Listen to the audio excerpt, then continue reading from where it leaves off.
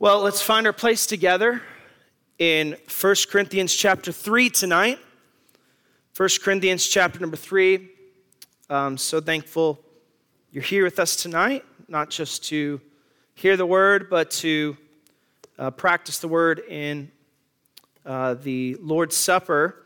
And we will, you'll see how the message kind of turns towards that in the end. But we have been working through 1 Corinthians 1 Corinthians as a book, and we'll be in chapter 3 this week, and been enjoying this series. Hopefully you have as well, and we'll be working through a message tonight that I've titled, well, I'll tell you the title in a second. If you've ever had kids, I'm starting to discover this as Natalie gets a little bit older. You've probably found yourself telling a kid or a grandkid or a nephew or a niece, maybe you could finish the phrase for me, act your age. My soul, if I had $1 for every time I've said that to my 6-year-old. I don't know what it is. I've talked to some other parents about this. Kids have this thing where they talk baby talk. Like they know how to talk like a real human, but they somehow, I don't know if it's the TV shows that my kids watch, I don't know what it is, but they talk like children. It drives me insane.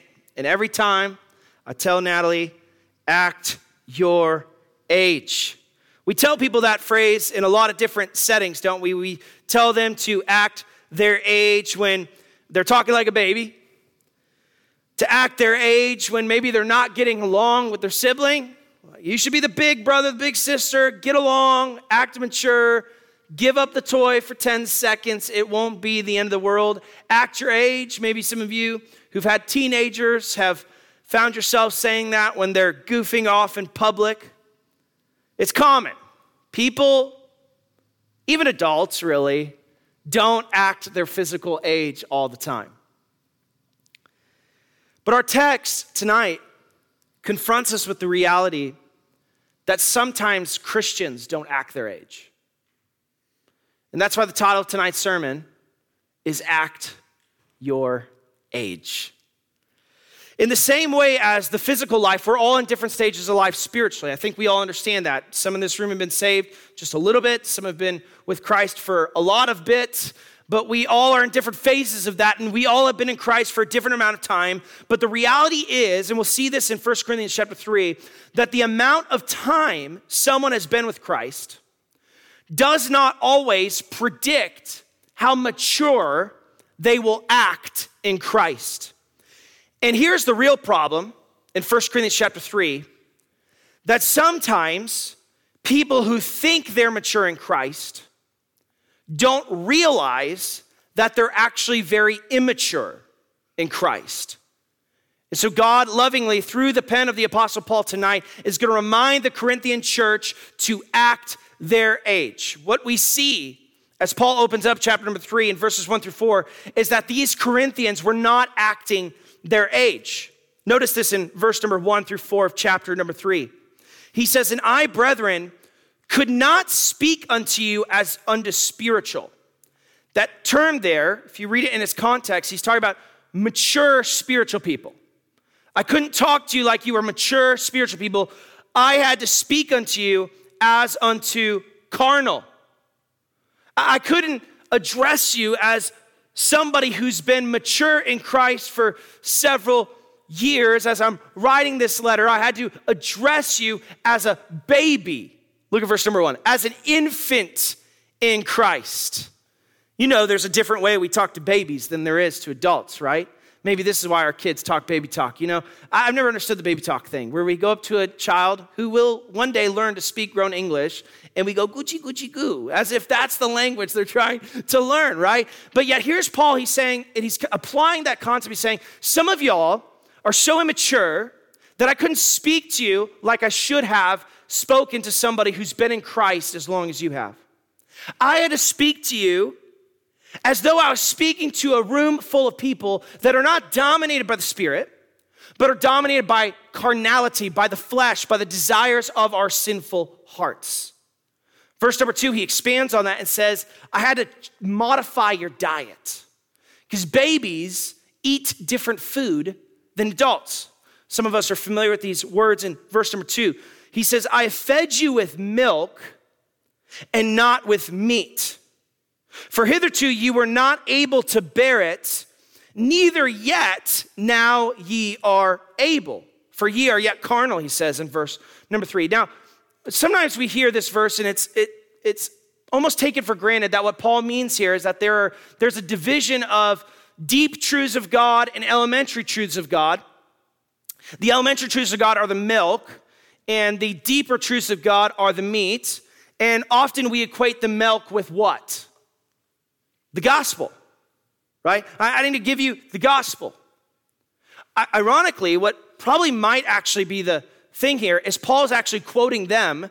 They are criticizing Paul because they're saying, Paul, you're not giving us meat, you're giving us milk.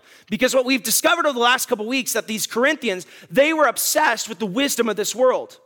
They wanted Paul to speak like the Greek philosophers, and yet Paul is defending in chapters 1 and 2 his use of the gospel. In verse number 2 of chapter 2, what does he say? He says, I refuse to preach unto you anything but Jesus Christ and him crucified.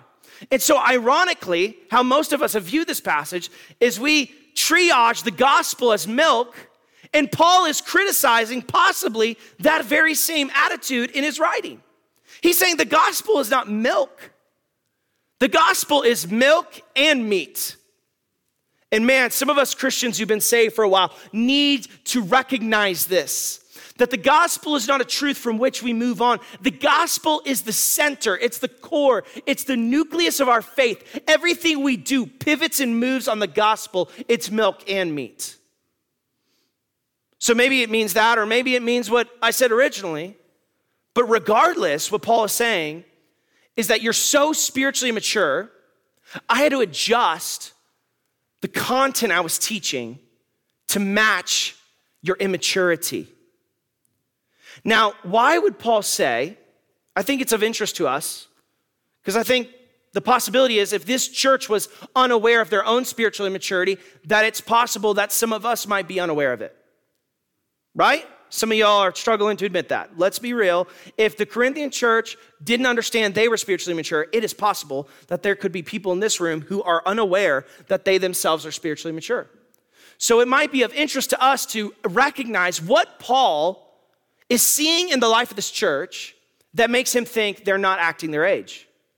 Well, we see it in verse number 3 and 4. Here's the problem that made him recognize that this church is not acting their age. Look at verse 3. He says that there is among you envying. What is envying? It's jealousy. There's quarreling or strife, bickering, so to speak. And what? Divisions, factions in the church.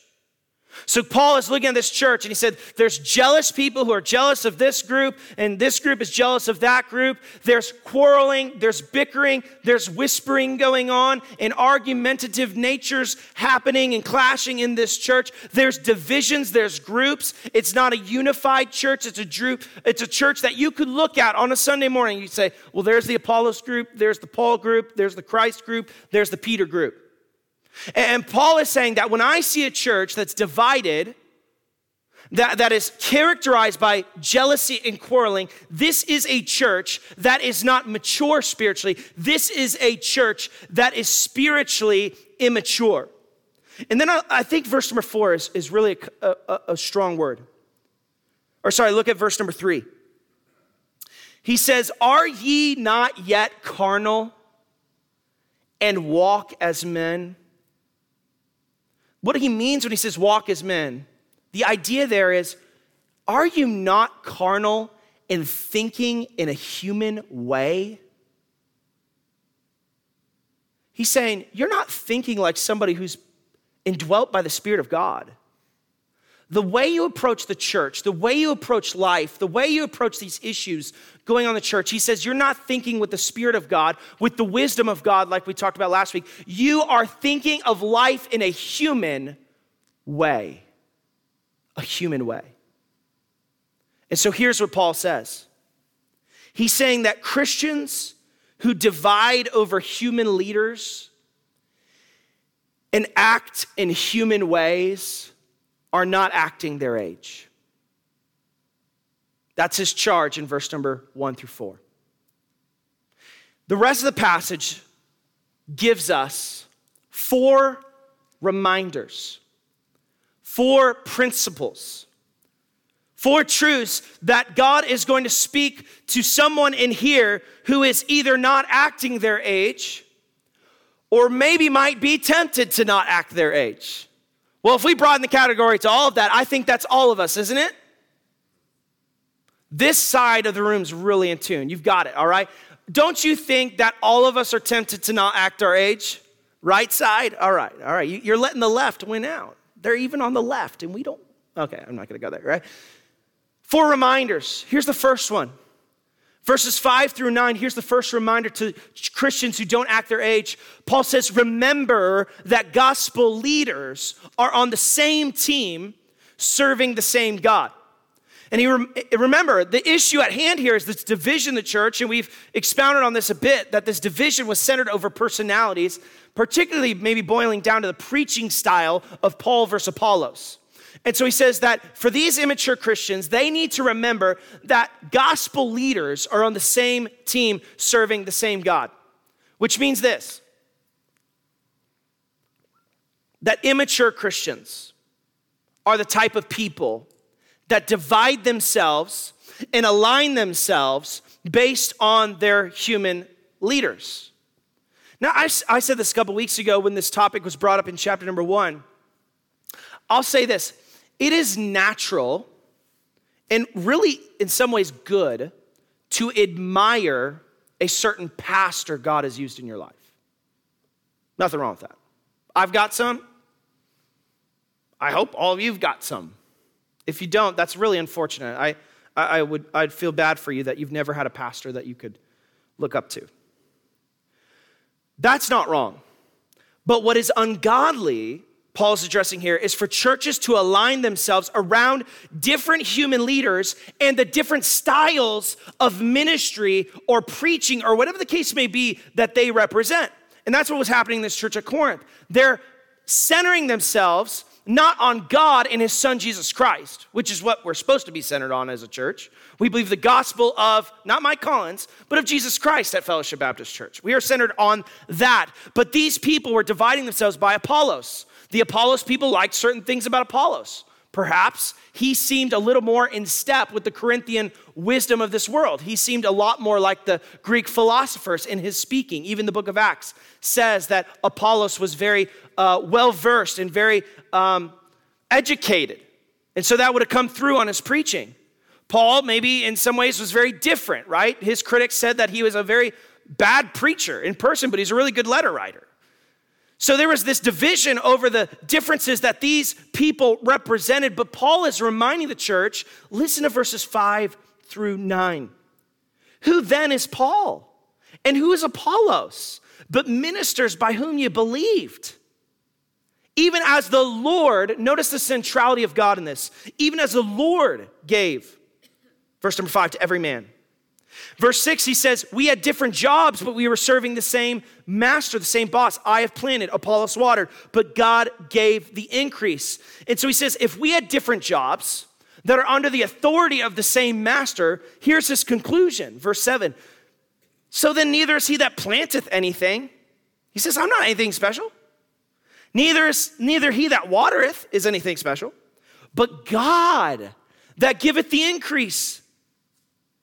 And then I love verse number 8 through 9, because Paul essentially says this: don't you dare try to pit me and Apollos against each other. And I think by implication, he's talking to some people at the church of Corinth. By the way, I'm going to get to this a little bit. You got to understand, when he's talking about spiritual leaders in the church, there had to be some that were in the church at this time. Whether they were pastors or elders or deacons or prominent church members, there were people who were in some way influencing and leading the church, even when Paul's gone. So I think subliminally, he's saying something to them. He's saying, don't you dare pit me against Apollos. Look at verse 8. For now he that planteth and he that watereth are one. And every man shall receive his own reward according to his own labor. It's not up to you to give us commendation. Verse 9. For we are laborers together with God. Ye are God's husbandry. That's a field. Ye are God's building. What's Paul saying here? He's saying that for a church to divide on whether they like this leader or that leader is as silly as Chiefs fans arguing whether they should like Patrick Mahomes or Travis Kelce better. They play for the same team, trying to score the same touchdowns for the same city in the same state to bring the championship home and have the same parade together. They're not enemies. They're coworkers. They're teammates. And I think that what Paul is saying to this, that gospel leaders are on the same team, and therefore the members of a church should be on the same team. We're on the same team. Some may like this, some may like this. Some may have preferred it this way, some may prefer it this way. But what God reminds us is that, yes, it is okay for there to be a lot of diversity in the harvest field. Praise God for that. Hey, you know what? I want there to be more diversity in our church. Buckle up. That's what I want. I want people to have more diversity of opinions and more diversity of backgrounds. If we're shining the light of the gospel, that should happen. That should happen.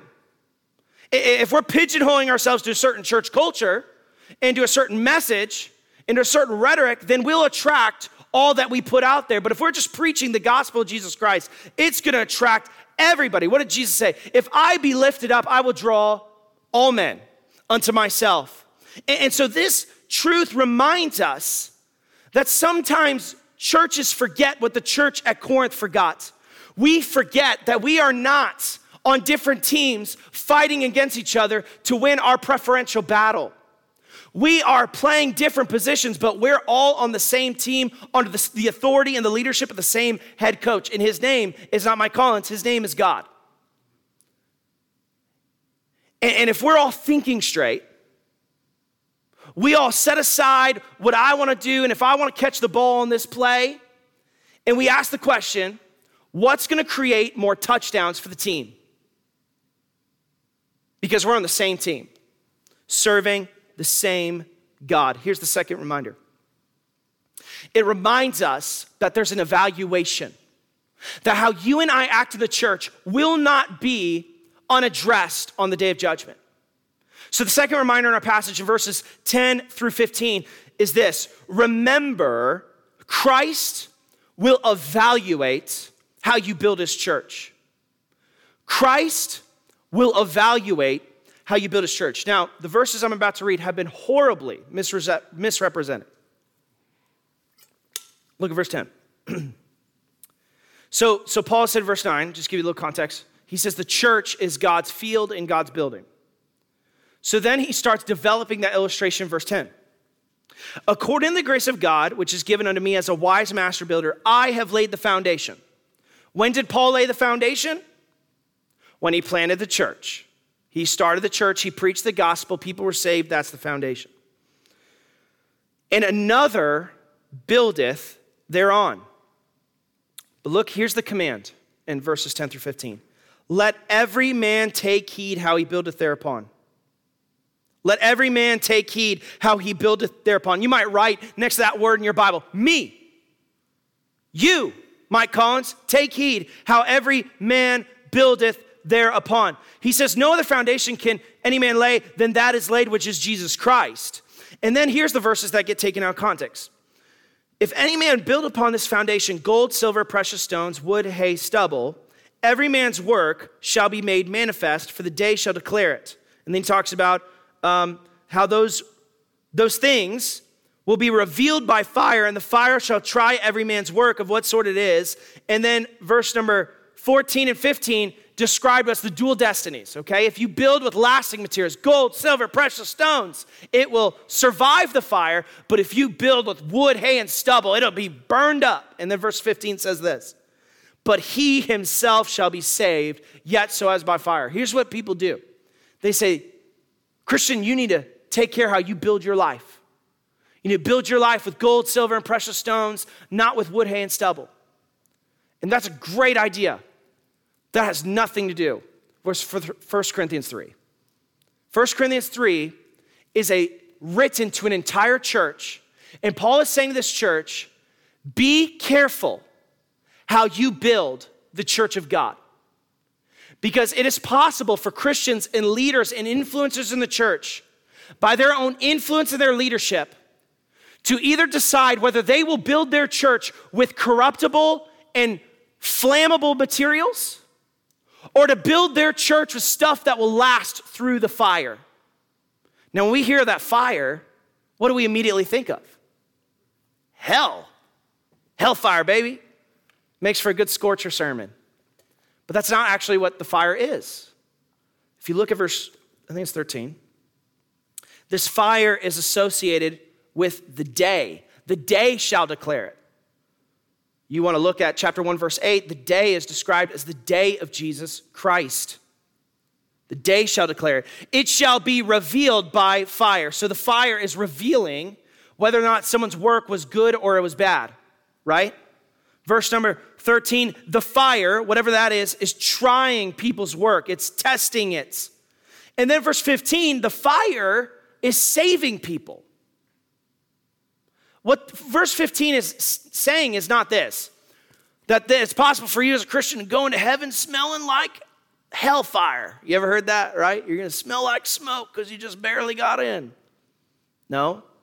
What it's describing here is that the way you and I build this church, Jesus Christ, the trying fire, will reveal it one day. He is the judge. And Jesus will try what we're building this church with, Fellowship Baptist Church. And we have a choice as a church, in so much as you and I have influence over that. It's not all on the pastor, because the truth of the matter is the pastor can't do everything or lead everything. He has accountability with the members of the church or the plurality of pastors, whatever it tends to be in a particular church. There's influence among you as members. You vote and you do different things. And listen, I can tell you right now, you have more influence than just your vote. I can tell you right now. I've seen that live. Leading a church, that this is a warning that this church thing is not something we get to engineer for ourselves. That we get to ask, what do we want at Fellowship Baptist Church? What type of church do we want to have? What type of programs do we want to have? What type of things do we want to do? No, what we have to decide is what is the stuff that when we stand before Jesus Christ will last, and what is the stuff that when we stand before Jesus Christ won't matter a single bit. You and I don't get to decide how we build this church. We can. Oh, we can if we want to get to that day and have everything we've done burned up and be totally worthless because we spent our time as a church focusing on things that don't matter. See, there's not a hidden meaning to gold, silver, and precious stones. The idea there is the same idea Jesus and Paul are saying in some of their other teachings and writings, is that there is a sort of work we can dedicate ourselves to that is eternal and heavenly, and there is a sort of work or an effort we can put ourselves to that doesn't matter in the scope of heaven. What are some things that matter in eternity? Well, I don't know. I can't think of anything more eternal than the souls of men and women. I'll just be honest, you can travel to a lot of churches, and that's not what they're building. They're more focused on this program or this ministry.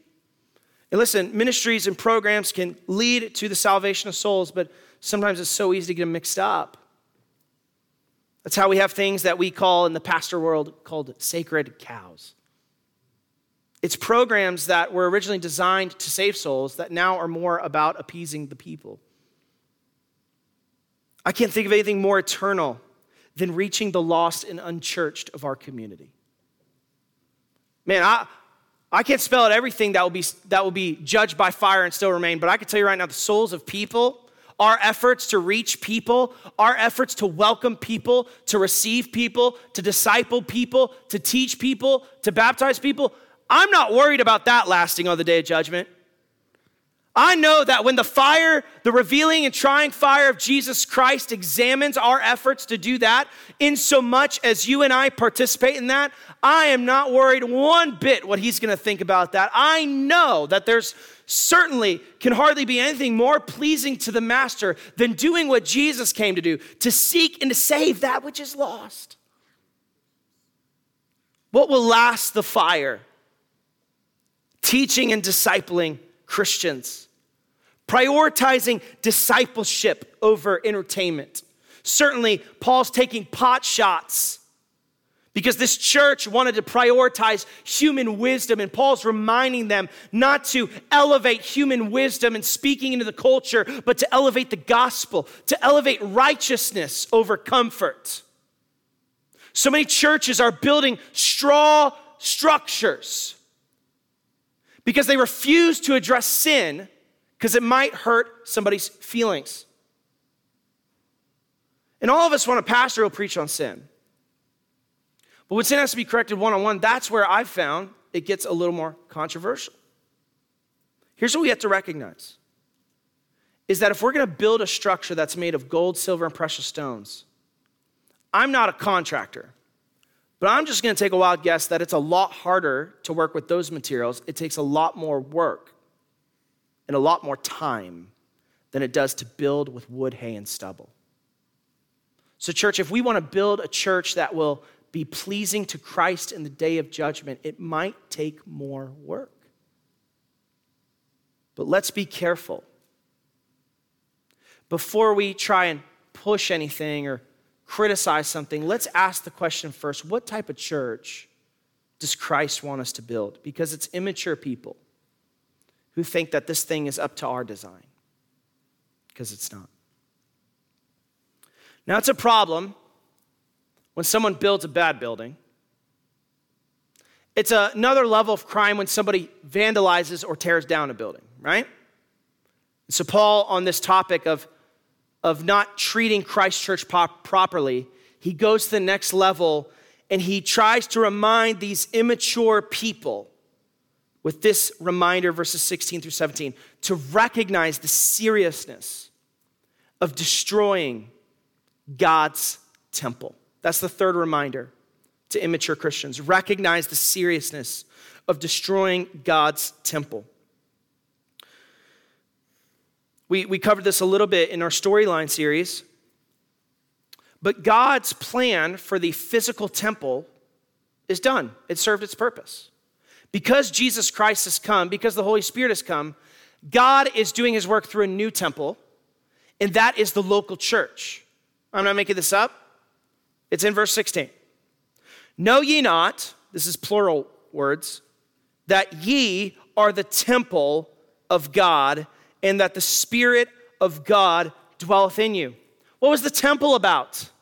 The temple was a place of worship, a place of teaching, a place of confession, a place where the presence of God was especially made known. The temple had immeasurable value in the kingdom of God.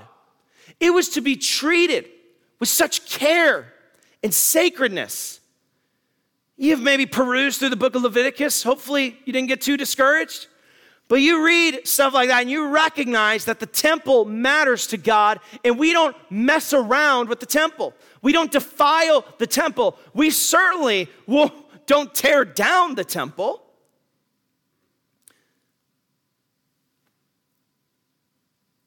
God has placed a similar value on the local church.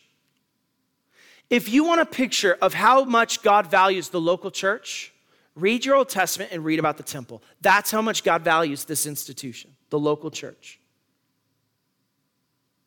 But yet Paul seems to indicate in verse 17 that it's possible to defile and or destroy this temple.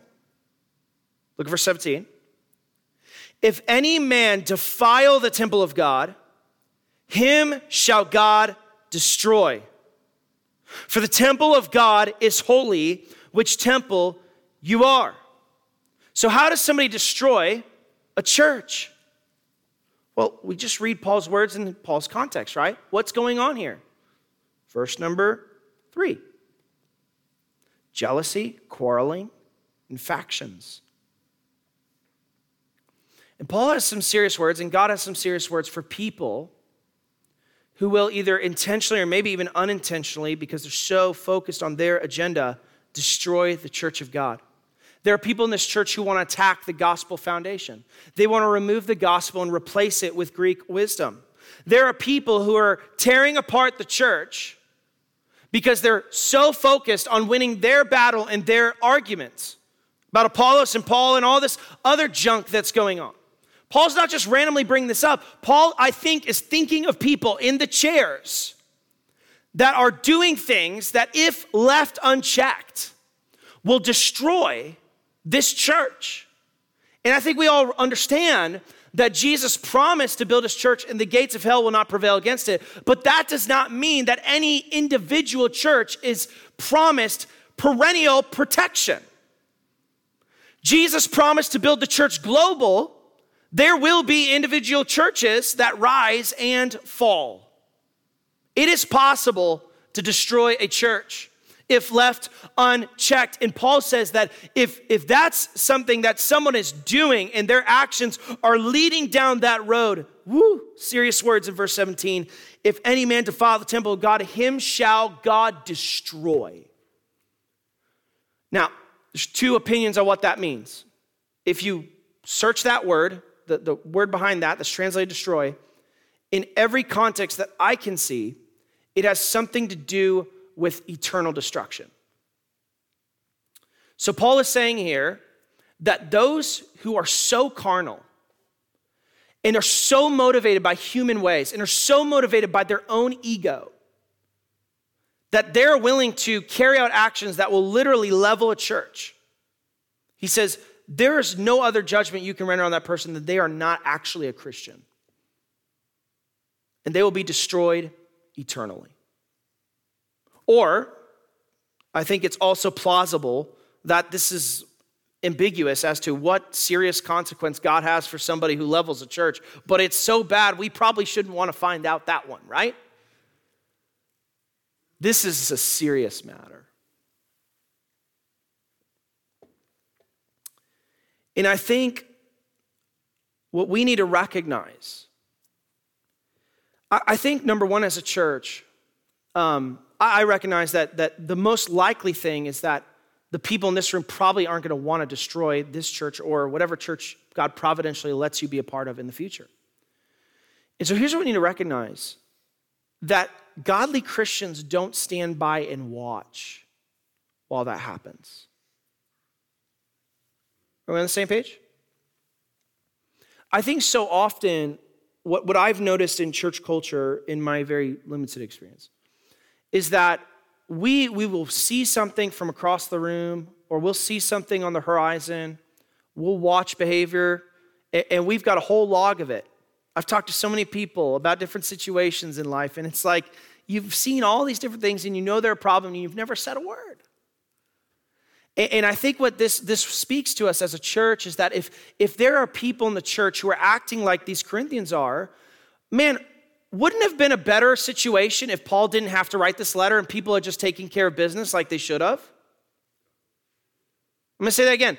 Paul shouldn't have had to write this.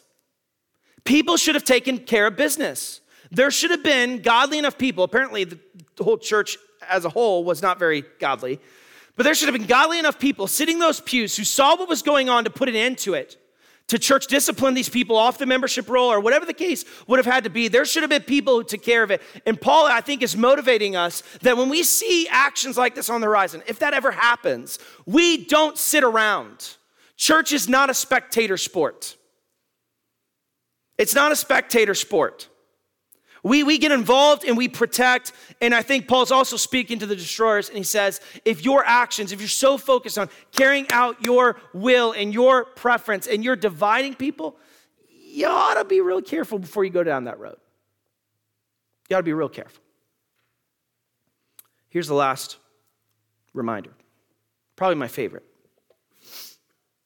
Paul says in verses 18 through 23 to this church, reorient your thinking around a better inheritance. What does God say to immature Christians?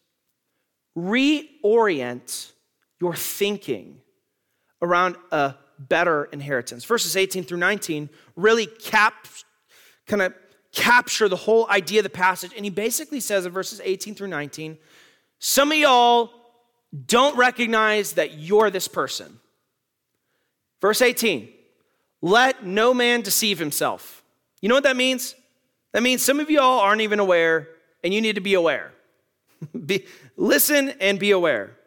If any man among you seemeth to be wise in this world, let him become a fool that he may be wise. For the wisdom of this world is foolishness with God. And then he starts quoting the Old Testament, a couple different passages. He quotes Job 5:12, verse 19. For it is written, he taketh the wise in their craftiness.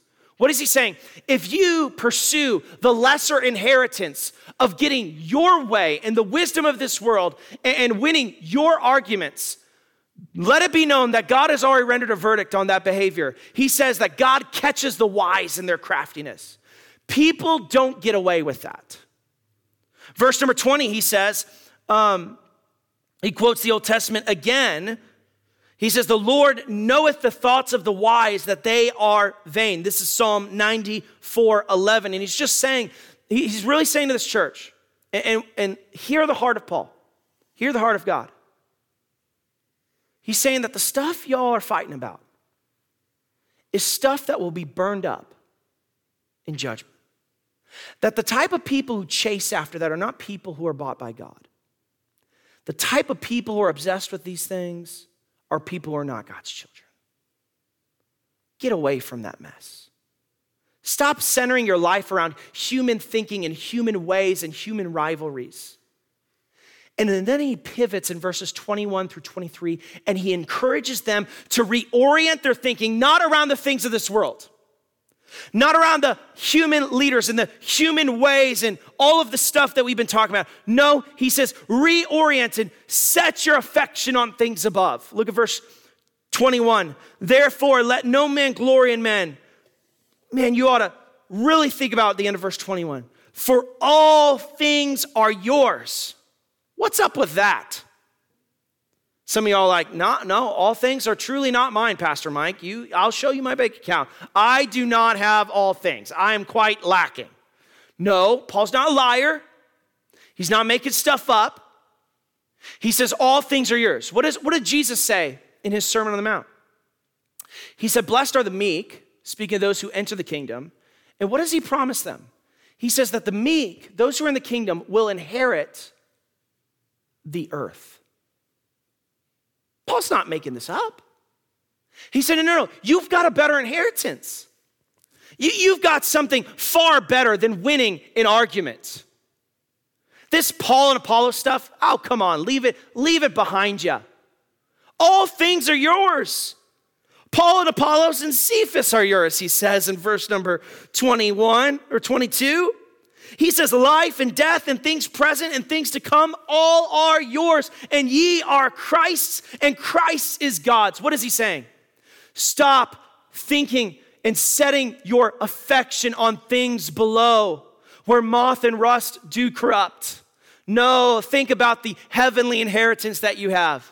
Oh, friend, Christians that are really focused on their better inheritance, they don't mess around with the piddly stuff in church life.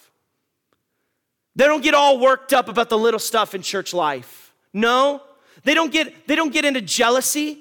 They don't need to envy this Christian who gets a little more attention or this Christian who gets a little more opportunities, as Paul's going to address in chapters 12 through 14. You know why? They don't need an ego trip.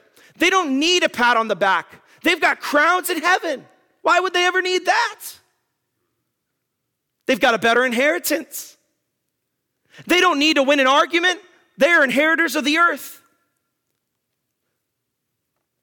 Paul says, reorient your thinking around a better inheritance. And when we recognize we are joint heirs with Christ, we will not catch ourselves up with silly debates and silly arguments and silly factions and silly preferences.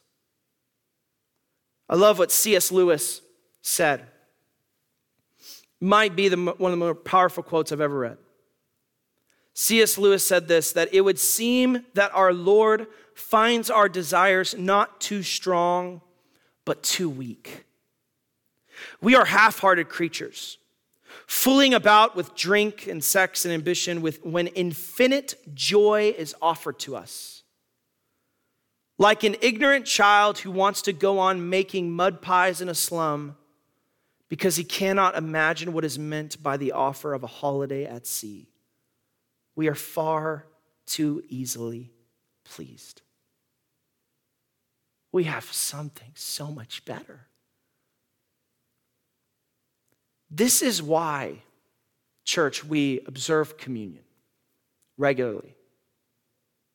Because the act of the Lord's Supper, the picture of the Lord's Supper, it is designed to reorient our thinking around a better inheritance. Because here's what I know. The sin you struggle with is directly connected to trying to get a cheap inheritance quicker. It's much like that prodigal son who cashed in on his inheritance early thinking it would be a lot better. But as Christians, we have to be reminded because we live in a world that's fallen and we're surrounded by a lesser inheritance. And so we can get really attached to this lesser inheritance. We can get really attached to the possessions and the cars and the houses and all the stuff that goes on our 70 or maybe more years on this planet. We need moments where our attention is directed to that better inheritance that awaits for us. Christian, as we celebrate communion tonight, let's really think about that better inheritance. Let's really embrace this promise in chapter 3, in verses 21 through 23, that all things are yours. Paul, Apollos, Cephas, the world, life, death, things present, things to come, all are yours. Oh, that little cracker, it's just a picture of the better inheritance. As I said this morning, it's really an olive leaf that points us to the fact that one day we will be eating off the olive tree. And let's remember that we have this better inheritance not because of anything we brought to the table, because of whose we are. We are Christ's, and Christ is God. Wow, what a truth. What a truth. All of God's children need the reminder to act their age. So I would imagine you do too. And here's the reminder. We need to remember that gospel leaders are on the same team serving the same God. We need to remember that Christ will evaluate how you build his church. We need to recognize the seriousness of destroying God's temple, and you and I need to reorient our thinking around a better inheritance. Let's do that tonight as we observe the Lord's Supper. I'm going to ask our two deacons, Rick